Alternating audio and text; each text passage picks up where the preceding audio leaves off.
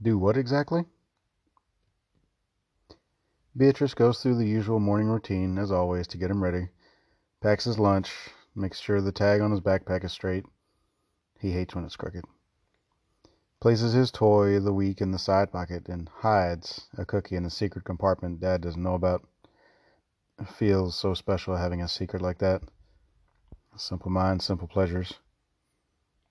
There goes that goddamn thought again. She chases it away with that usual fervor, as it's wrong to even allow this sentence to be formed, much less brought to consciousness.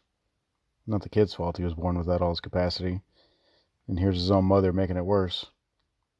Beatrice wonders sometimes what's actually caused the ulcer, the daily grind of his routine, or the intrusive thoughts like the one she just fought off. Time to think is gone as Dan brings him inside from having teased the koi fish in the neighbor's pond, another daily ritual that has to be accomplished before anything else happens. The two grown-ups in the situation work in tandem, as they have for the last 17 years, not saying a word to each other, but in perfect harmony, placing together the fuel for train to leave the station, so that they may get the business of living in their lives. They had long since given up on a cure, or progress, or even a life to themselves, for that matter. Just one of those things you have to deal with in life. A smile here and there while they get his things organized before the bus is the only pleasure they have to be left. No anger, resentment, or even wishing things would be different. Just the two of them resigned to the situation at hand. Dan was the first to get home as usual. He had worked his way within the company and had that luxury now. He enjoyed getting off work early, sure, but what he never told Beatrice was he actually enjoyed getting 10 minutes or so between him getting home and his bus pulling up in front of the house. He didn't have as much shame or guilt as his wife about wanting such time to himself, and several years ago he actually let himself look forward to his alone time. No wife, no child, no piggyback rides to the park with a damn near grown man. Just his own thoughts to himself. Well, almost alone, when the neighbor's husband was still at work. Beatrice pulled into the drive behind Dan, just as she always had, and dutifully forced herself to rush into the house as if it were the first time in ages, having swallowed a breath mint in addition to her one last mouthful of paranoia.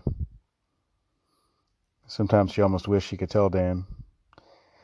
Vodka was never her favorite, but it always worked in a pinch. It never really smelled on her breath, and deep down she figured he knew anyway. Nobody would look twice at a teacher drinking water all day.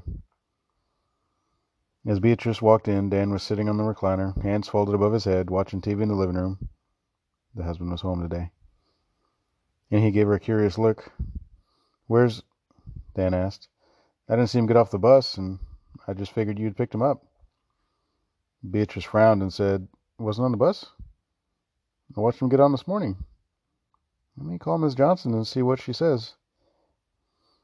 Beatrice's eyes and facial expression turned from confusion to horror at what was being said by the street official's nosy neighbor. She hung up the phone and immediately called to him. "Mrs. Johnson said the bus came 5 minutes earlier than usual. He got off in front of the house, but right after a man pulled up in a car and he got in with him and they drove off." The last few words, of course, were almost completely unintelligible between sobs. She had picked the phone back up and got as far as 911 before he had reached her hand and held it. "Wait a minute," he said, strangely calm. "Let's think about things a minute." She was naturally borderline hysterical at this point. "What do you mean, wait a minute? What is there to think about? Why did you stop me? Let me go. I have to find my son." He kept his grip on her hand and the phone. "I said wait, damn it. Just stop and let's think this thing through. We have no idea who this man is and where he came from and all that, right?" She was confused, but agreed with a nod of the head. "And we know that looks only 12 or 13 at most, right?" Another confused nod. "Remember that guy who came around last month saying he was a sex offender and he had to let everyone in the neighborhood know?" Her look of confusion softened, but she nodded slightly, her head in disbelief. "I'm just saying we don't know where it is or who he's with, and maybe—" His voice trailed off, unable to even himself believe the words he was saying and the thoughts behind them. The couple stood motionless, looking into each other's eyes, as if seeing each other for the first time, neither one speaking or even acknowledging any thoughts at all in their heads. He released her hand, and she slowly, almost as if unsure of how to do so, placed the telephone back on the receiver.